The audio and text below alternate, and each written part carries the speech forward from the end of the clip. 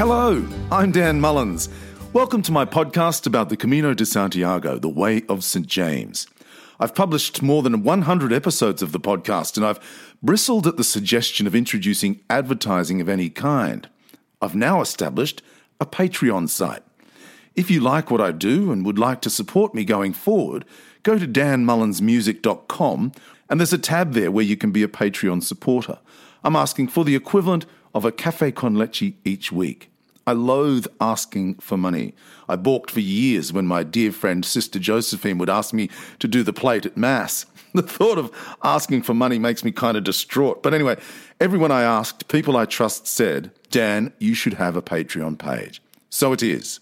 I have a book in the final stages of completion, a new album written and in the throes of production, and the podcast continues to grow week in, week out. Patrons will receive extra podcasts, a monthly newsletter, and strictly exclusive videos as well. My week-to-week podcast won't be partitioned, so you'll still have access to the full back catalogue and each new podcast. So if you'd like to sponsor me, go to patreon.com/Dan Mullins or danmullinsmusic.com. The American poet Mary Oliver died in January this year. Our local paper published one of her poems. I cut it out. It's called Wild Geese. You do not have to be good. You do not have to walk on your knees for 100 miles through the desert repenting. You only have to let the soft animal of your body love what it loves. Tell me about despair, yours, and I'll tell you mine. Meanwhile, the world goes on. Meanwhile, the sun and the clear pebbles of the rain are moving across the landscapes, over the prairies and the deep trees, the mountains and the rivers. Meanwhile, the wild geese, high in the clean blue air, are heading home again. Whoever you are, no matter how lonely, the world offers itself to your imagination, calls to you like the wild geese, harsh and exciting, over and over, announcing your place in the family of things. My guest this week is Sarah Duma. This is a great story. Sarah's on the line from Curacao in the Caribbean. Welcome, Pilgrim. Hello. You have walked some of the world's great hikes, including the Camino de Santiago. So let's start with the Camino. Do you remember where you first heard about it? You know what? I don't recall the first time. I think I'd seen it mentioned different publications and articles, but I didn't really explore what it was about. But it always kind of stuck in my head. Yeah, but your life changed a few years back. You kind of fainted at a bus stop, and it turned your world upside down. Tell us your story. Well, I've always been an explorer. I've loved travel backpacking, so not just long distance walking and hiking, but exploring different countries and exotic places.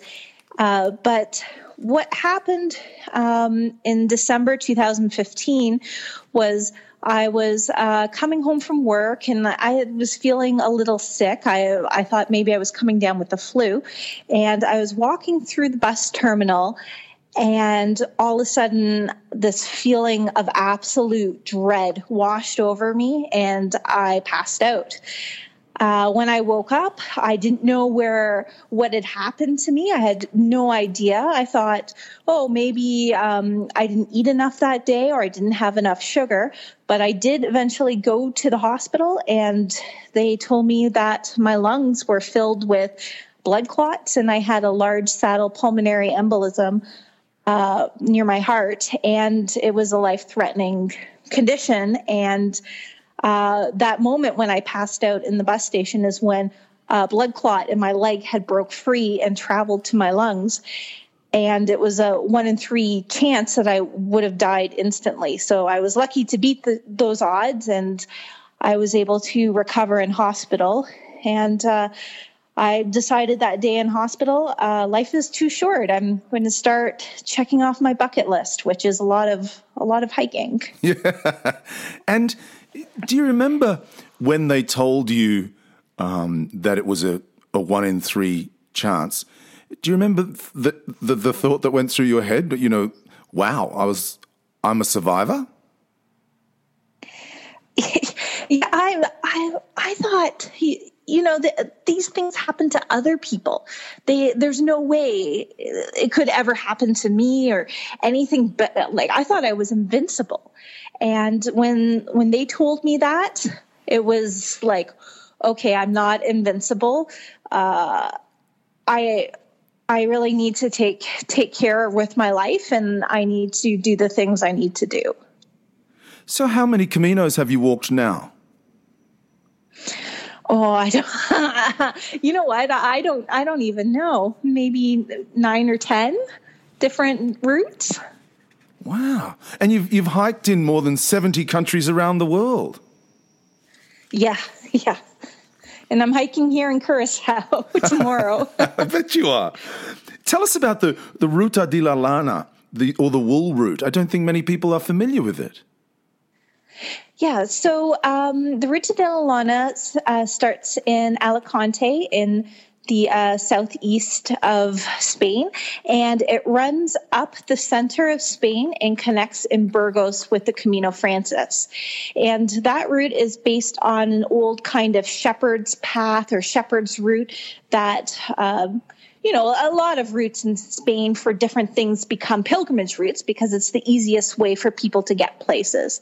And there have been some historical things found that pilgrims did walk that way, and they've done a great job waymarking it and trying to keep it as close as possible to the historic route. Was there plenty of places to stay? I wouldn't say that there's plenty. The stages are pretty, there's not much deviation from the recommended stages because a lot of the places to stay are exactly 1 day's walk apart. And some of the stages are longer. So for people who maybe like to walk shorter days, less than, say, 20 kilometers a day, they might run into some problems. And how long did it take you to walk the section from the start up to Burgos? Do you remember? I think it was just over a month or so. Right. But I also did take some time off to sightsee, and I also took an optional little detour to visit the medieval town of Sigüenza. Oh, how gorgeous. And you walked the Inglés too. I understand that's very beautiful. It's a short Camino. It's nice and compact. And when you start out, you're by the coast, so you have the sea view and you get all that seafood stuff. And then you start walking inland into more forest and wooden areas as you approach Santiago. And there's a lot of trees and some great rolling hills to walk on. You say hiking on remote trails is where you feel most alive. Do you get lonely? Yeah. No, I don't think I do get lonely because I'm very comfortable being with my thoughts. My mind is always going a million miles, and I'm always thinking of new exciting things I want to do in the future, or I'm just taking in the surroundings and looking at the birds or looking at the plants. And I find that the day just passes by so quickly when I'm walking that there's no time for loneliness. What about scared? Do you get scared? On the Caminos, I don't really have a lot of fear because the terrain and the waymarking is usually pretty manageable. The only time I might have caution is if I have to cross a river, or if I am worried I am getting lost, or I might be walking the wrong direction and find myself at a gate and be locked and have to be walking in the dark. That's the only time I have any kind of fear, but it's quite seldom. You know, I read somewhere where you said, I'm not going to wait until I'm retired because what if I don't make it to retirement? Sometimes you need to do your living now, don't you? Yeah. I've met so many people, so many older people, and they say to me, like, Sarah, you're doing it right. Because I always thought I was going to do X, Y, and Z when I retired. And now my body physically can't do it, or it's my things that I want to do have changed. There's family commitments. There's other commitments that come up. And so by me doing the things I want to do now, I've locked them in. I have those memories to cherish forever. I don't have to delay any of that. So tell us about North Korea.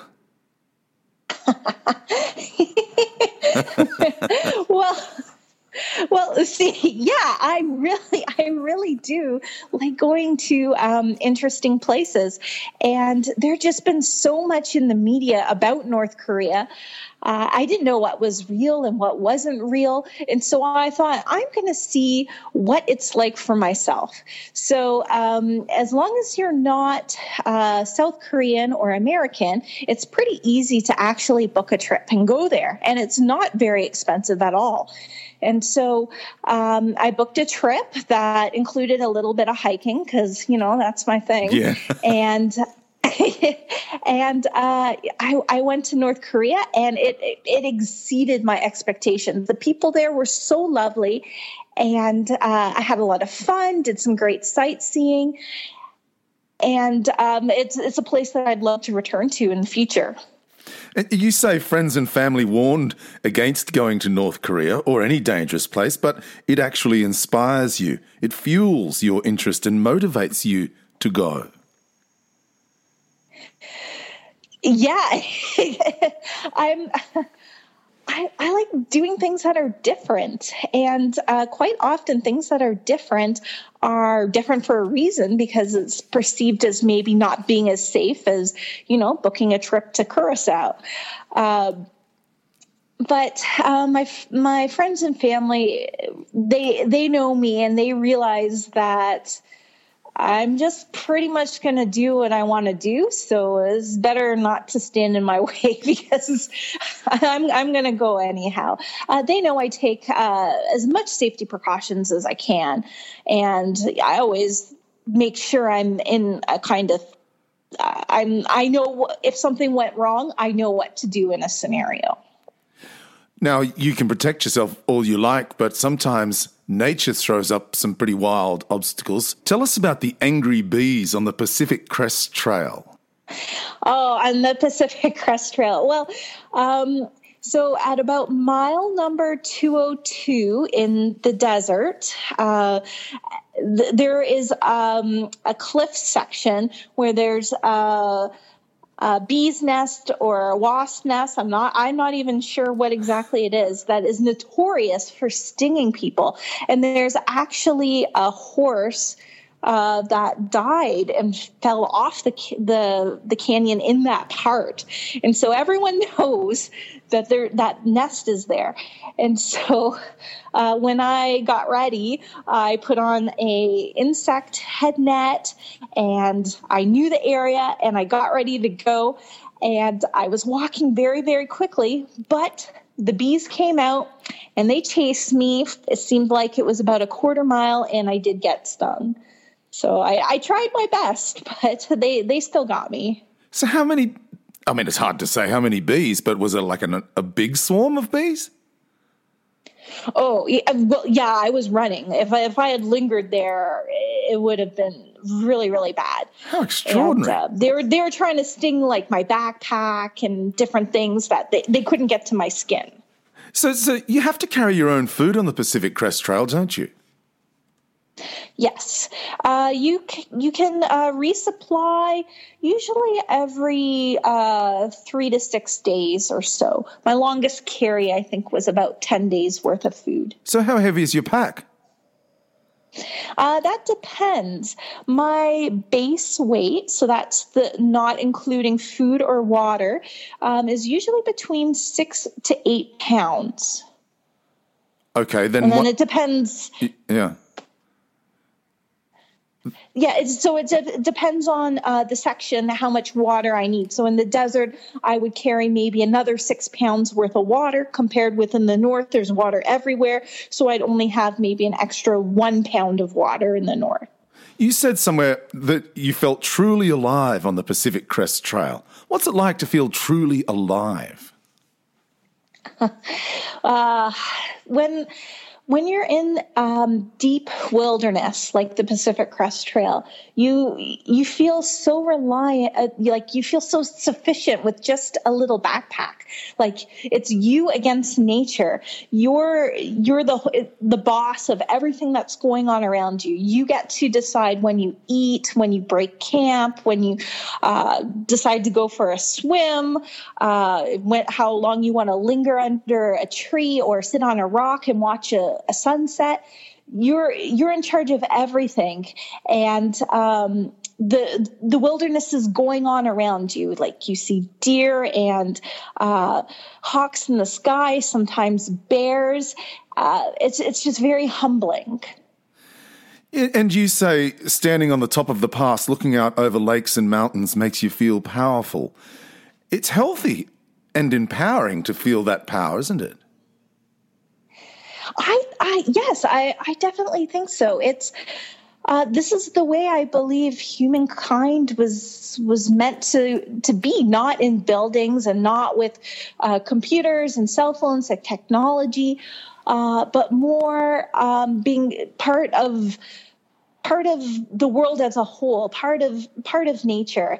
And when you get to the top of a mountain pass that you've struggled on, you've triumphed, you've beat nature almost.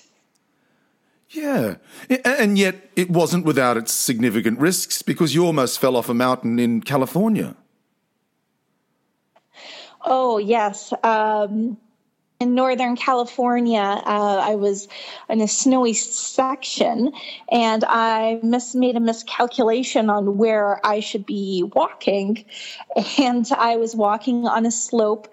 I did not have microspikes on my shoes, and I started to slide down the mountain. So I had to use my trekking poles as self-arrest. So self-arrest is stop yourself from falling. Normally, an ice axe would work better, but I didn't have an ice axe with me. So I flipped over onto my belly, and then I dug my trekking poles in as deep as I could as I was sliding down the mountain. And those trekking poles, they bent at almost a 90-degree angle, but they held my weight and they stopped me from falling any further. Then I hung there for a moment and I thought, oh, geez, where am I? I'm on the side of the mountain. I need to get back up to the trail, or I'm going to probably die here because there's nobody around. No one saw me fall. There's nobody coming. So I started kicking in steps and digging my poles up higher and higher, and I was able to climb back up to the trail. And I hiked out to a road and hitchhiked into town, and I got a nice stiff drink. Are you a religious person? Well, I grew up Muslim. But my dad's Muslim and my mom's Catholic, but I don't practice any kind of formalized religion at this time. But, it's hard not to feel spirituality when you're out in the woods, or you're at the top of a mountain, or you're on a lake. So, so there's that. Yeah, I'm just wondering if you're praying when you're stuck on the side of a mountain with your poles, the only things sort of keeping you alive. I'm not really praying. I'm more like psyching myself up and encouraging myself to solve the problem and get to safety. What do your family and friends make of all of this new you?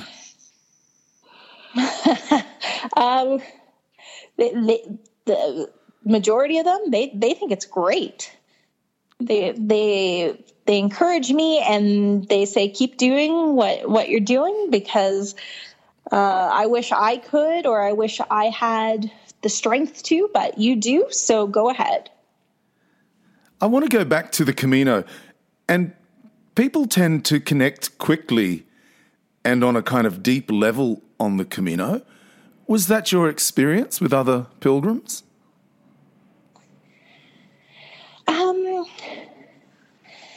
Yes. Uh, most of the time I walk alone. But there have been some pilgrims that I have walked some Caminos with that, they become part of my heart. I feel like we were meant to meet, and we were meant to do that walk together. And it's always kind of sad though, because it's going to end, and it can't last forever. And a lot of other pilgrims I meet, they don't live in the same country or even the same continent as me, and so I don't know if I'll ever see them again. But for that brief moment in time, it's just such an intense, deep connection. It's great. In fact, some of my closest Camino friends are Canadians. Oh, really? Yeah, and from not far from you, as it turns out as well. Yeah, Ontarians. They're beautiful people, aren't they? The Canadians. They're a lot like Australians. We're kind of outdoorsy people. We're very friendly. We have a very good sense of humour. So we're good pilgrims to get to know, aren't we? Well, I think I'm a pretty good pilgrim, so yeah, sure.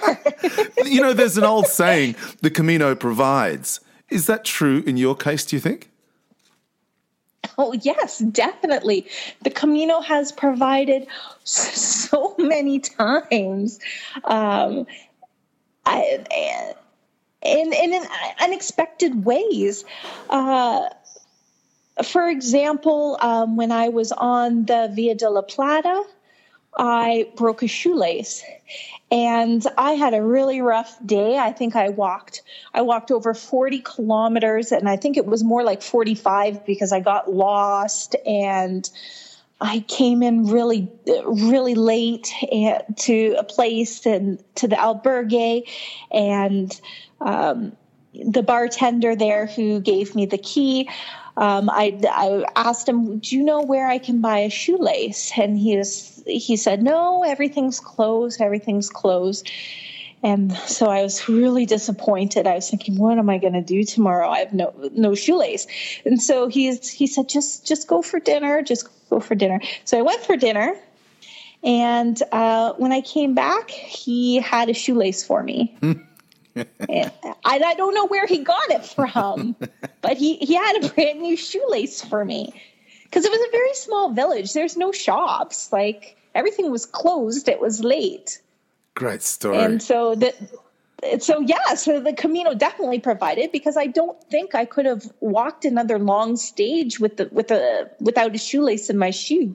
The shoe wouldn't have worked properly. So, being such a seasoned hiker, what sort of shoes do you wear? Oh, I wear trail running type hiking shoes. I never wear waterproof, because waterproof is absolutely terrible for long distance walking. Because waterproof shoes, if they get wet in the rain, then they stay wet for days, and they don't breathe. And so you get a lot of blisters there. Your feet are very hot inside. So I like to wear breathable shoes that are comfortable and light on the feet. And you mentioned that you walk with poles. Do you always walk with poles in Spain as well on the Camino?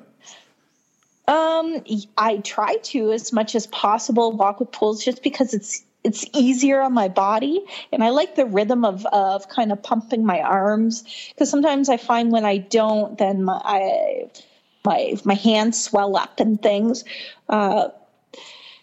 But I didn't have poles when I did 10 days on the Malaga-Mozarbe Camino, and I had to find a stick because I was going crazy without them.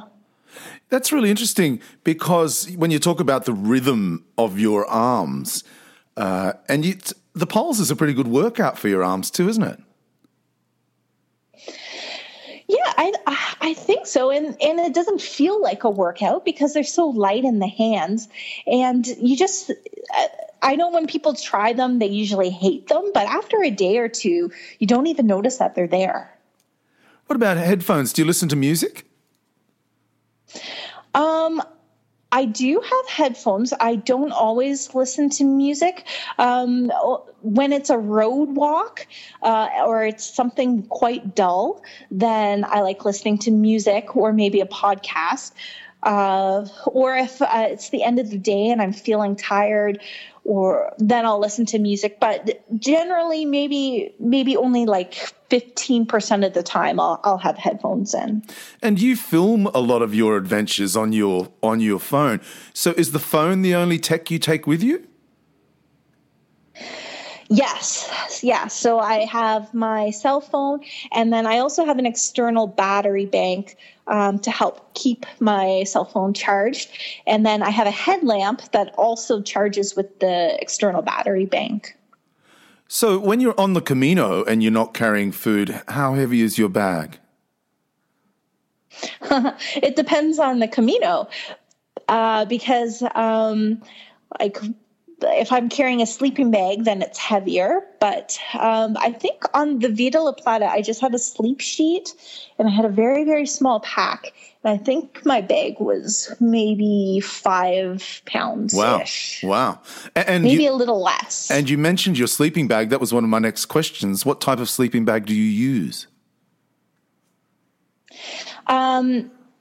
So for this most recent Camino, I had a summer weight sleeping bag. And so I have one from a small cottage maker in the United States called Loco Libre. And so it's very light. Actually, it's not even a sleeping bag. It's a quilt. So it is open on the bottom, because with a sleeping bag, you don't need anything underneath you because you only need the warmth up top. So the quilt is even smaller than that. And I think it's about 10 ounces in weight. Wow. And so how would that pack down to, say, the size of how big is that in your bag? A quilt of that size, does it squash down to as big as your fist, say, for instance, or the size of a loaf of bread, or? No, it's kind of like a grapefruit. Okay, that's small. I would say, yeah. Oh, that's cool. Yeah, and you found that was warm enough. You didn't have any problems with it.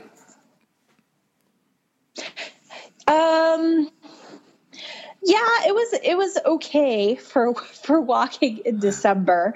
There were a few cold nights when there was no heating, but I survived. So how many kilometers on average do you walk a day? If someone's listening and they're thinking of walking, how far do you walk per day on average? It depends. It depends on the terrain, and it depends what kind of trail I'm on. If I'm on the Camino, then I can easily do 40 kilometers, no problem. Wow. But it's more comfortable for me to do like 35. If I need to, I can do up to 50 kilometers if I really want to make a longer distance. But 35 is more comfortable. And having traveled to more than 70 countries, what do you make of the albergues on the Camino? How do they stack up with other places around the world? Well, there's a reason why I keep coming back to the Caminos. It's a walker's paradise. I mean, you don't have to carry a tent if you don't want to. And the accommodations are varied, but it's always very inexpensive. So I kind of love the mystery of not knowing what the albergue is going to be like until I arrive there. Because some albergues, are very, very basic and very Spartan, which is fine. And then some of them just really shock you, and they're like a gorgeous luxury home. But when you're say hiking in America on a long distance trail, the hostels there are usually just kind of bunks with a common room. Not so much personality. The albergues in Spain have a lot of personality. What do you do to prevent blisters? Oh, to prevent blisters. Well, my number one secret weapon is to put antiperspirant on your feet. So on the sole of your feet and between your toes, because that will keep your feet from sweating and rubbing, and it's really light and easy to carry, and it's really inexpensive. So a spray antiperspirant or a roll-on or a stick? No, roll. Yeah, you need a roll-on. The spray one is no bueno, but the solid stick ones. I know in Spain, a lot of them, it's kind of like a liquid one that you roll on. You don't want that. You want the solid stick. How incredible. I've never heard of that before, but you swear by it, huh? It works. Yeah. Yeah, I've been doing it for years. And, let me just ask you something. Have you ever worked out how far you've walked? No. So, people were asking me how many miles or kilometers did you walk last year? And I'm like, I don't even know. And they're like, we should calculate it. And I'm like, it doesn't matter. See, I just walk. The Pacific Crest Trail the distance doesn't matter. It's the journey, right? And the exactly. I don't care. But the Pacific Crest Trail is 4,000 something kilometers, isn't it? Yes. And how long did that take you? Well, I was walking it for 6 months, but I did a lot of sightseeing and I did a lot of town stops and things. So it was like 1 full month of it. I probably wasn't walking days. And I could have done it a lot faster, but I was having a lot of fun. And I had to flip around because I arrived at the High Sierra in the middle of a snowstorm, and I wasn't going to be going up into the highest mountains of America in the middle of a snowstorm. What's life like when you return home from these adventures? Well, so I live in a small apartment with my husband. So a big thing is spending time with my husband when I'm home, and figuring out what kind of gear I need to update and replace, and things I need to book for the next trips. And what's in store for 2019? A lot of stuff. So when I come home from Curacao, I'm home for 2 days, and then I'm off to Greece with my husband. And that's more just like a vacation for us. But then I'll return home and prepare to hike the Israel National Trail at the end of February. And so that is crossing the entire length of Israel. It doesn't go in a straight line. It kind of meanders around. And that should take me about 45 days. Then I'm going to go to New Mexico and start walking from the Mexican border up through the Continental Divide. So it's called the Continental Divide Trail, and it follows the Rocky Mountain chain all the way through the United States to Alberta. And because it follows the Continental Divide, it routes you as high as possible. So it's a lot of mountains. How long is that going to take you? Just before you go on, sorry, Sarah. How long is that going to take you? The Continental Divide. I think it's going to take me about 5 months. Wow! Because I'm not going to take my time as I did on the Pacific Crest Trail. I'm going to really kind of focus and get the miles in. Okay, so what's after that? Then in the middle of September, I'm going to be going to Scotland and walking the West Highland Way. And then someone told me about another way that you can extend the West Highland Way. I think it's like the Glengarry Way or something like that. So I'll do that way too. And then I'm going to come to Spain and do the Camino Salvatore and the Camino Primitivo. Depending how much time I have, I may do some other walking. But then after that, I'm going to go to Australia and walk the Bibbulmun track in the southwest of Australia. So that starts in Perth, and then it goes along the coast. And then in December, I'm going to walk the Lishan Way, and that is on the coast of Turkey. And then come back home, and then I have to plan my winter. You are amazing. It's just such an incredible story for a woman. Now, you're only, it's not nice to ask a woman her age, but you're only in your 30s, aren't you? Yeah, I'm 37 years old, and I've been hiking full time since August 2017. That's when I last worked. And so I'm just kind of doing as much hiking as I can and using my life savings towards that hiking. And then when that's out, then I'll have to find another job. Hopefully it won't be for a long time, but I don't know. I can't imagine you being kept in one space for too long at all.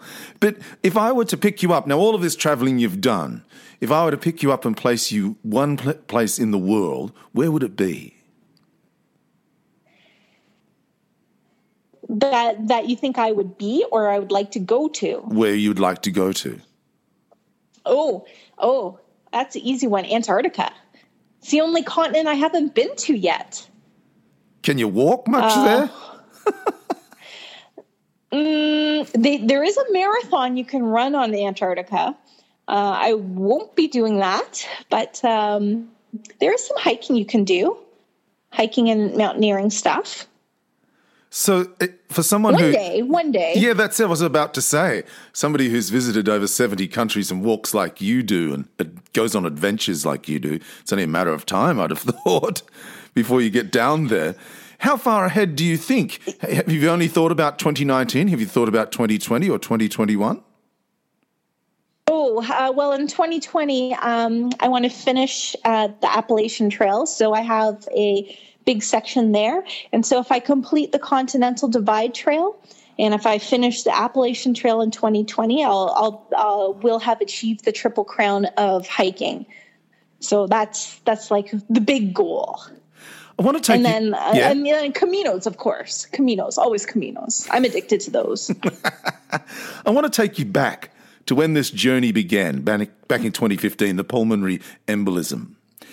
If you could whisper something into your own ear, back then lying in hospital, when you thought, my gosh, my life could change forever, what would you tell yourself? With the knowledge I have now, I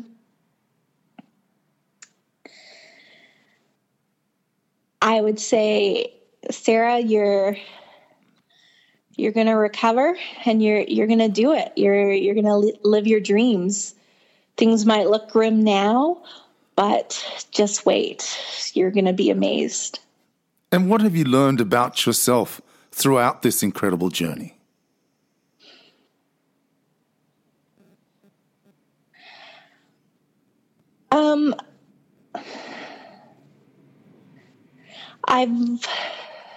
What have I learned? I've learned that